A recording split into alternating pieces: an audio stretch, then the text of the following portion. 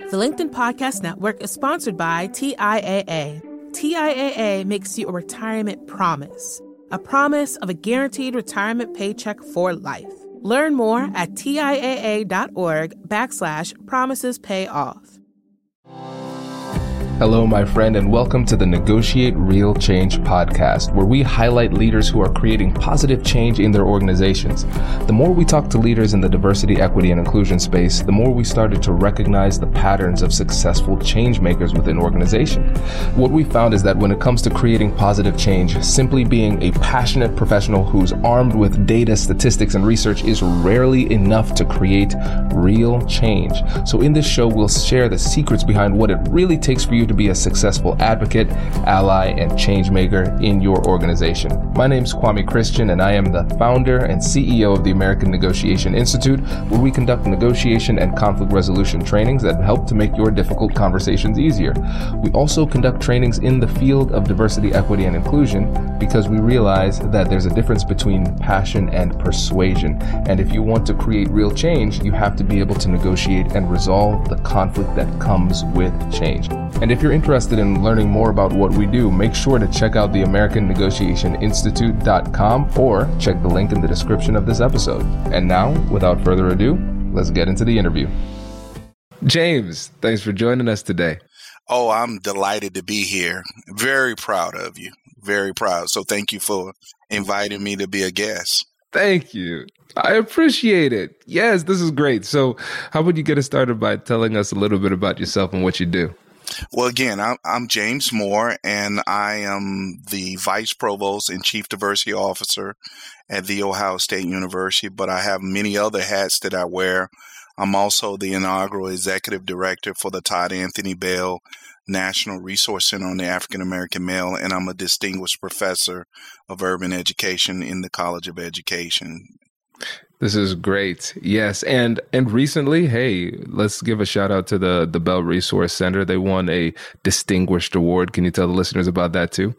Yes. Well, as you know, many African-American males around the country are not functioning optimal in the educational spaces.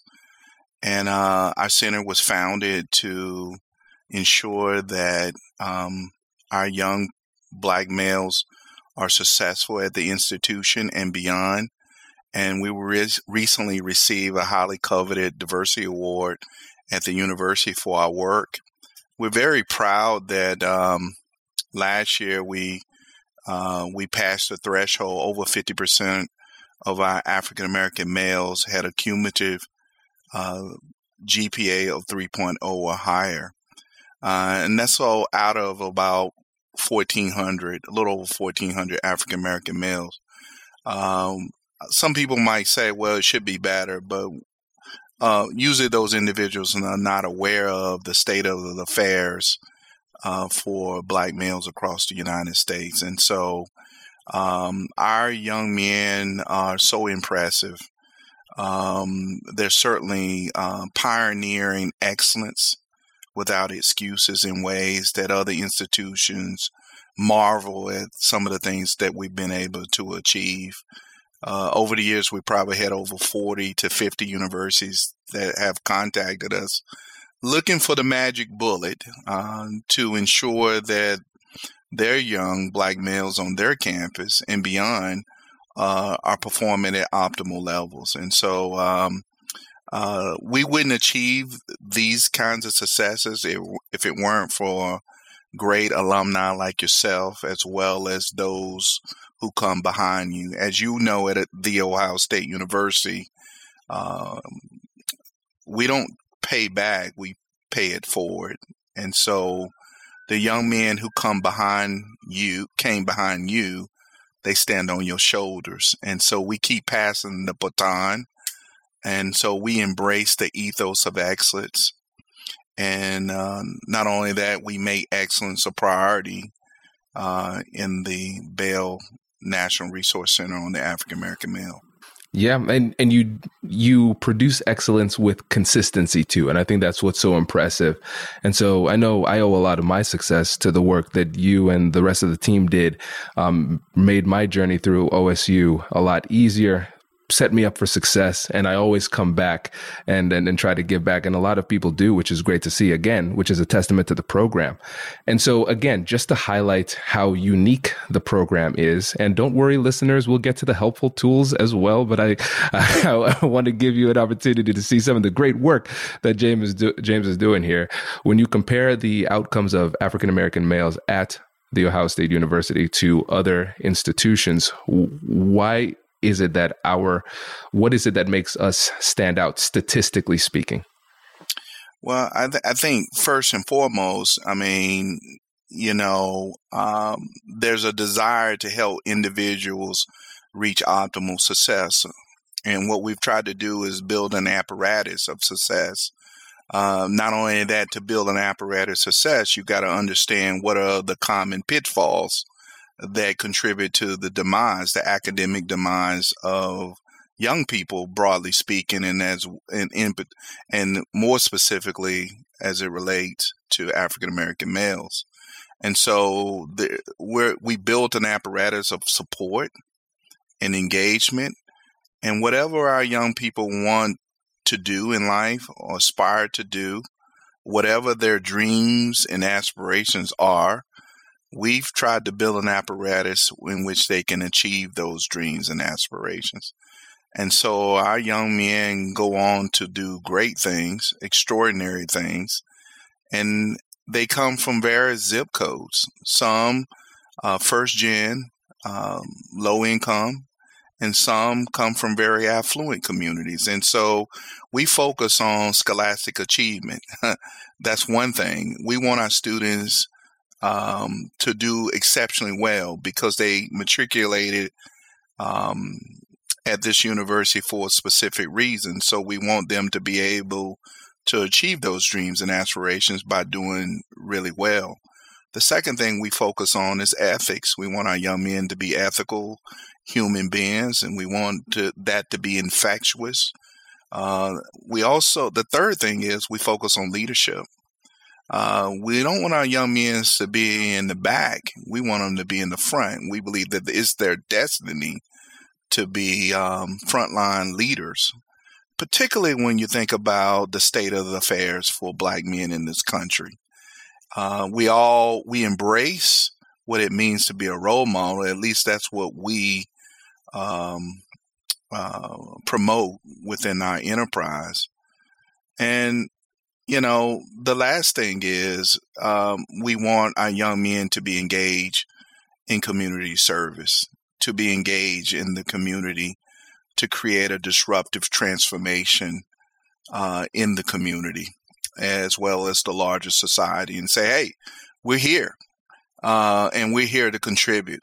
And we're not asking for handouts. We're just asking for an opportunity.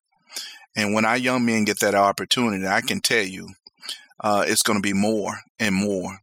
And that's something we take great deal of pride in. We founded in 2004. There's no center like ours around the country. Not only there's a tremendous emphasis on the programmatic aspect, but not only that, we're trying to impact the quality of life for Black men at various levels of education. And so with that being said is that we do a lot of research, but not only research, we provide technical assistance to a variety of institutions in our society to help them do a better job of ensuring that Black males are successful and or reaching their full potential. This is great. Yeah. And again, the work that you're doing it's borne out by the statistics. It's an exceptionally successful program. And now you said something really interesting. You said that there is no other program like this in the country. And so for me as a negotiator, especially when we're talking about how we can use the skills of negotiation and conflict resolution to create positive change in our communities and our organizations, the question I come up with is when we think about 2003, when this program didn't exist, and then 2004, I want to explore some of those difficult conversations that led to the creation of this institution. And then as we've grown in competency and capability and in resources as well, how did we negotiate for more resources so we could do our job better? So let's talk about before the center existed. So what got us to the point of existence? Well, as Fannie Lou Hamer once said, I'm sick and tired of being sick and tired. What people don't know, prior to 1987, The Ohio State University was an open admissions institution, and we were one of the few open admissions Big Ten schools in the country. And so it was your birthright if you obtain a high school diploma from the state of Ohio, that you can come to The Ohio State University. And certainly we didn't have the robust models that we have today around admissions, and it used to be functioning, and this might be a over exaggeration, but it was functioning like an institution we took first come, first serve, and retention and graduation rates for all students were not something that we would celebrate, but the most vulnerable students, it was even worse. And so in 2000, there was a movement across the country that began to think about men's studies, began to talk about the state of the affairs around different racial groups within the male population. And so the university recognized that when you disaggregated the data, the group that was always trailing and had been trailing for a very long time, regardless when you control for income, urbanicity, and other factors, Black males were always trailing their counterparts. And so the university, who I like to reference, Dr. Max Stewart, has been the founder. He was the vice provost and chief diversity officer at the time, as well as other thought leaders across campus say we can and we will have greater impact in the lives of Black males. And I was just a junior professor at that time, and I was part of the research team, and we studied these issues. And what came out of the report is that the university needed a one-stop shop, and we needed someone to devote time, talent, treasure, and touch specifically for Black males on this campus. And so unlike other places around the country, they come looking for the magic wand. We really studied this issue, and I think that created the groundswell. And so I was hired as the inaugural director, even though we had gotten it off the ground, but I was the first director and then later executive director. The vice provost at the time says, we want you to have greater impact, not only in the lives of Black males on this campus, but Black males across the United States. And so I like to say that Dr. Stewart, he certainly must have had more expectations than I probably had of myself at that time, is that he wanted me to help make the center national, but he gave me a local budget. I had a local budget, but I had a national mission. But I think it worked out well, and then we're still going places that we've never been before. But I like to say we stole everything from Morehouse College, and I jokingly like to tell my colleagues at Morehouse, now Morehouse call us to help them. So, yeah. And so, Ohio State is one of the great intellectual installations in the world. And for me, I'm very humbled to do this work, because I would do this work virtually for free. And I always jokingly say, if you ask my wife, she probably think I do it for free. And to do the work that you know that it needs to be done. And I've done consulting and worked with a lot of different entities around the country. And we see the same patterns that we saw many years ago. But I can tell you, people say nothing and do nothing to kind of improve the quality of life for Black males across the country. And so I give Ohio State major kudos for making this kind of investment. And I think it is aligned with our land grant mission to edify society and make it better. Does your company invest in professional development training? If you believe that your team would benefit from a negotiation workshop, all you need to do is go to our website, fill out the workshop request form, and then we'll set up a time to chat. These workshops are completely customizable, and we've done them all around the country. Negotiation and conflict resolution skills are beneficial across all professions, but they're especially useful in procurement, purchasing, sales, sourcing, and contract management. Our calendar is filling up quickly, and we even have some workshops scheduled for next year. If you think you might want one, I'd suggest reaching out soon so you don't miss out. Check out the link in the description to learn more. And now, back to the show. The LinkedIn Podcast Network is sponsored by TIAA. In the last 100 years, we've seen financial markets swing, new currencies come and go, decades of savings lost in days, all showing that a retirement plan without a guarantee, quite simply, isn't enough. So more than a retirement plan, TIAA makes you a retirement promise. A promise of a guaranteed retirement paycheck for life. A promise that pays off. Learn more at TIAA.org/promisespayoff. Yeah. Oh, this is great. This is great. And really what I'm hearing at the beginning is in order to get this process started, you had to come up with essentially incontrovertible data to demonstrate that there was a problem. You took the time, you did the research, you found the information so you could identify what the problem was with precision. So that was step one. And then you used that data to be the launching point to get focused resources and budget so you could actually do the work that needed to be done. And now, James, let me push you here, because I know that sounds like a great story, and it is a great story. But I understand that whenever you're trying to create change like this, and especially when you're trying to get money for that change, there's going to be some resistance. And now I'm not asking you to name names. I'm asking you to talk about what that resistance looked like and how you were able to push through it. Well, the resistance is widespread, and you saw it across the enterprise as well as outside, even though most people know about this problem, but they didn't necessarily. You get questions, why are we focusing specifically on this group? Why are we singling out this group? It's because when you look at the national data, and since we've been collecting data on college matriculation, when you compare all the other demographic groups, Black males are the only demographic group that never passed their Black female counterparts.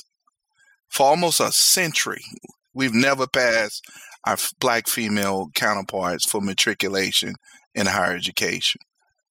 And when you look at white males, and I'll use that because oftentimes we, in social and behavioral science research, we like to have a comparison group, and white males are oftentimes the comparison group.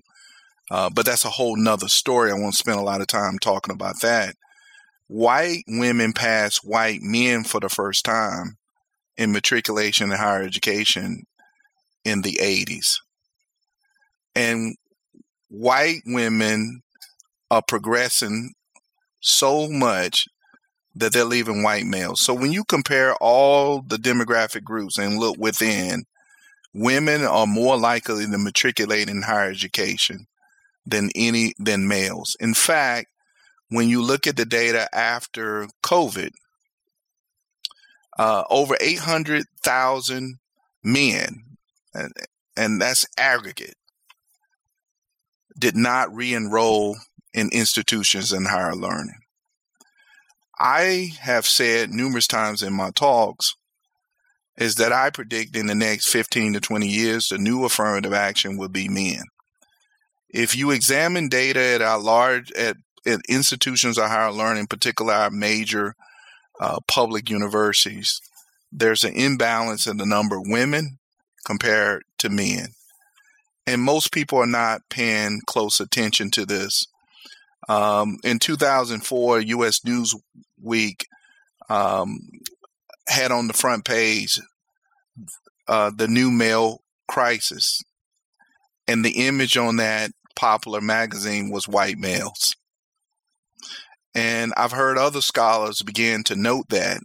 And some people have went to great lengths to connect what happened January the 6th to some of this crisis. And I haven't went that far, but I would imagine, because that's not specifically my research, but certainly I'm keenly aware. And you look at China.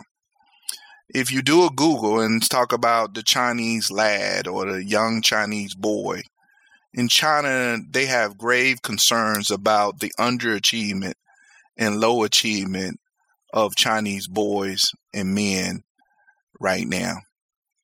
So you see this, it's a pattern, it's a global pattern. And bringing it back home related to black men, you can go to Canada, you can see the same thing. You can go to the Caribbean, you see the same thing. You can go into Europe, you see the same thing.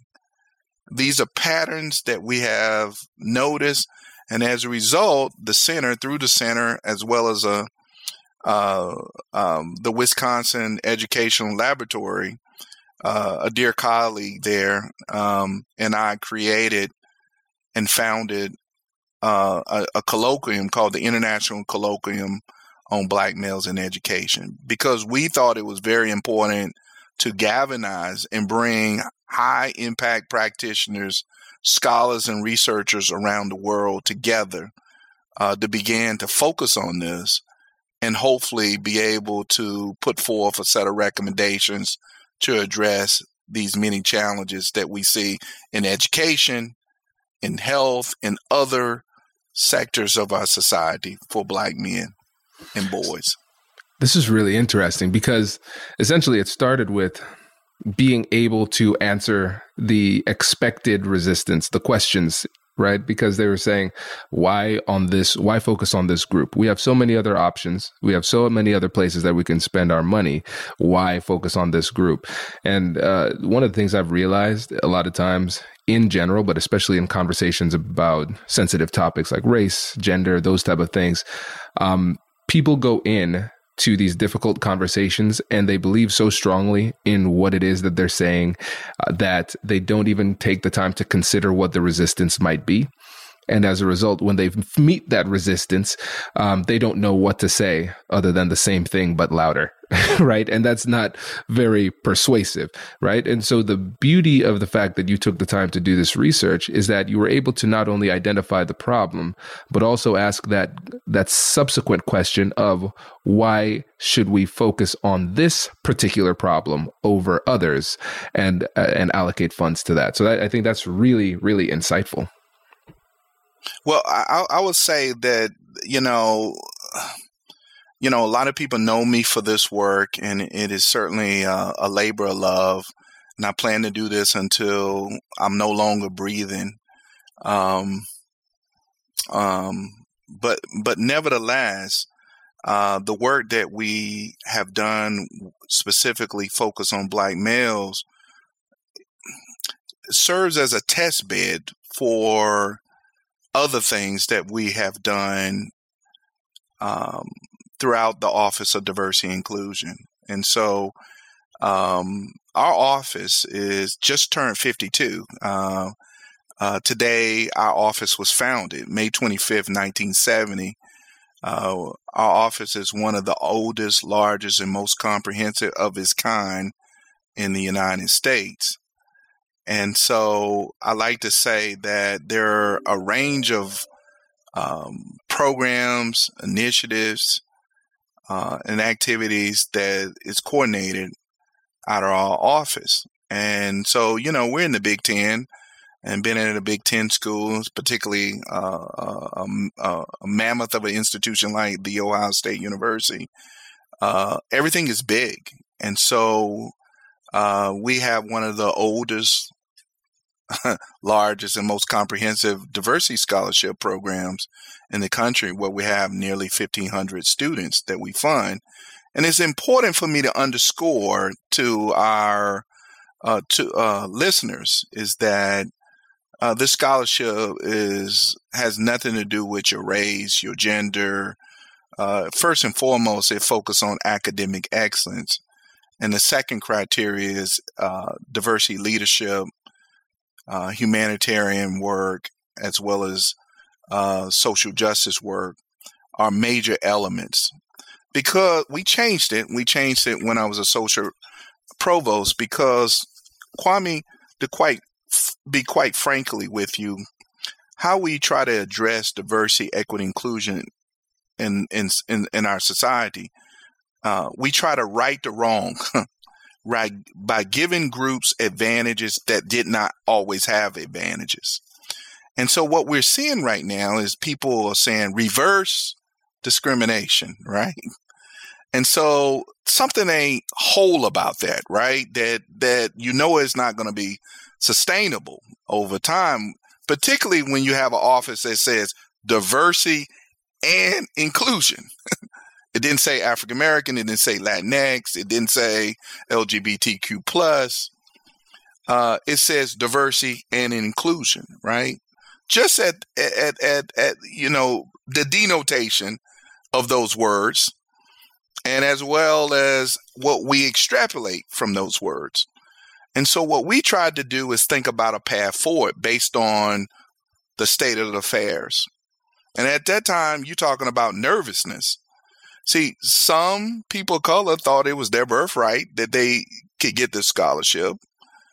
And some people who were not people of color said, well, they can't get it because they're not a person of color, right? So I challenge and tried to convince my supervisor at that time for us to think about something differently. And what I mean by that, what is the public asking the question, starting with the question, what is the role of higher education in advancing our democracy? What is the role of higher education in advancing inclusion, right? What is the public good of higher education, right?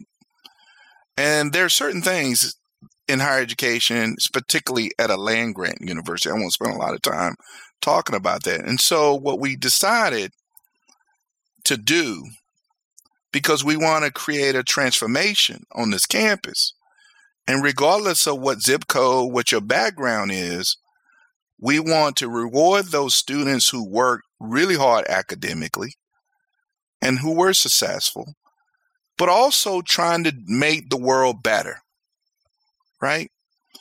Those students you don't have to convince. It's a part of their ethos. And part of, when you heard me talk about building an apparatus, I was able to, in my leadership role, to build a bigger apparatus. And so let me tell you a little bit about the Moral Scholarship Program that was founded 40 years ago. This year we're celebrating 40 years, and we graduated almost 10,000 students in 40 years. Unprecedented, right? Unprecedented. And to give you a sense of it, the university has only had 9 Rhodes Scholars in its history. It's a highly coveted fellowship that Cecil Rhodes from South Africa created that you can study at Oxford University in the UK. Some of our earlier scholars were white and male because in his original trust, women and persons of color could not receive a Rhodes Scholarship. They changed his trust, right? So to make a long story short, we've only had 9. 2 of the last 4 came out of my office, and they were the first persons of color, and they were moral scholars. The second thing, last year we had a Truman Scholar that came out of office. The 4-year, the 5-year, the 6-year graduation rate higher than the university average. 80% are in honors and scholars over 50% score make the dean's list annually. They go to the top graduate and professional schools. They're a leader. You know, we had the first black woman to become the SGA president, and the vice president that was the year before was a moral scholar. This past year, the vice president was a moral scholar. They can almost win any competition, and they are the heart and soul of the university. And any given day, it feels like I'm hanging out in the halls of the United Nations. My students are black, they're white, they're Latinx, they're multiracial, they're LGBTQ+, they're atheists, they're Christian, they're Republican, they're independent, they're all. But what they share is not the zip code, not the phenotype always, is that this unbridled belief in diversity, equity, inclusion, and academic excellence. So in this,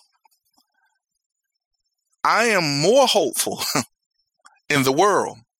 So for example, if you're a white student who's a moral scholar, and I told the company this one time and said, yeah, they want to recruit my diverse student. I said, but y'all want you to recruit my white students and my other students as well, because you ain't got to preach to them the importance of diversity, equity, inclusion. They got a highly coveted scholarship in Kwame. I get 4,000 to 7,000 applications for 350 to 450 slots. These young people get accepted in the top universities in the United States. And some of them, I am blown away. They opt out of the Ivies and Duke and Vanderbilt and places like that, Stanford, because they said this is the only place, one of the few places where they have a critical mass of all walks of life, where there's a shared values for diversity, equity, inclusion. And not only that, there's a built-in apparatus for them to reach their dreams and aspirations. I'm proud of that, but that started with the work that we did at the Bell National Resource Center. Actually, it starts with the work when I was a teacher and a counselor and a district level administrator. It's thinking about how do we right some of the wrongs, and how do we do it in a way that it doesn't create tension, and how do we create a disruptive transformation in the realities of everyone. So we buy a lot of swag for our students because everybody used to think our students look just like me and you. I don't think it's a problem for them to look like me and you, but some people do think it's a problem for them to look like me and you. But our students look like everybody. But what they share, don't think because they may not look like you, that they don't possess the similar values, that diversity, equity, inclusion. So I'll close on this. JP Morgan Chase gave us the largest corporate gift in the history of our office. They gave us $2.5 million because I met with the C-suite and they decided that they wanted to make a big investment because they wanted to do something different. And I got to meet with the C-suite and I said, if you want talent and diversity, you have to do something different than what you've always done before. Because what you do is what other banks do, what other companies do. You got to do something different.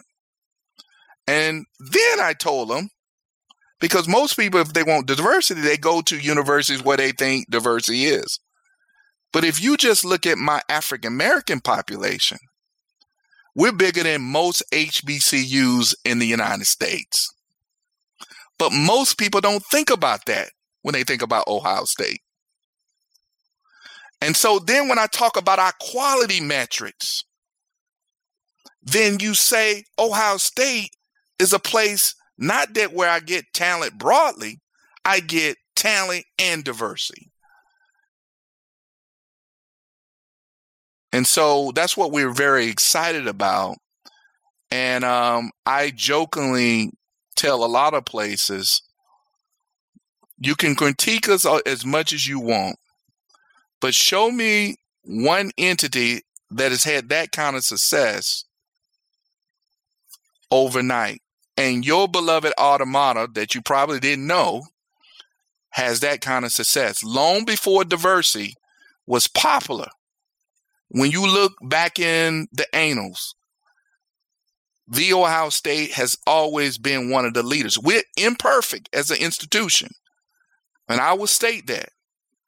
But there's not many places that I would say that is comparable to us in our rich legacy around diversity, equity, and inclusion. Oh, I think that is a good place to land, James. It makes me proud to be a Buckeye. I'm always proud to be a graduate of The Ohio State University and a product of the Bell National Resource Center.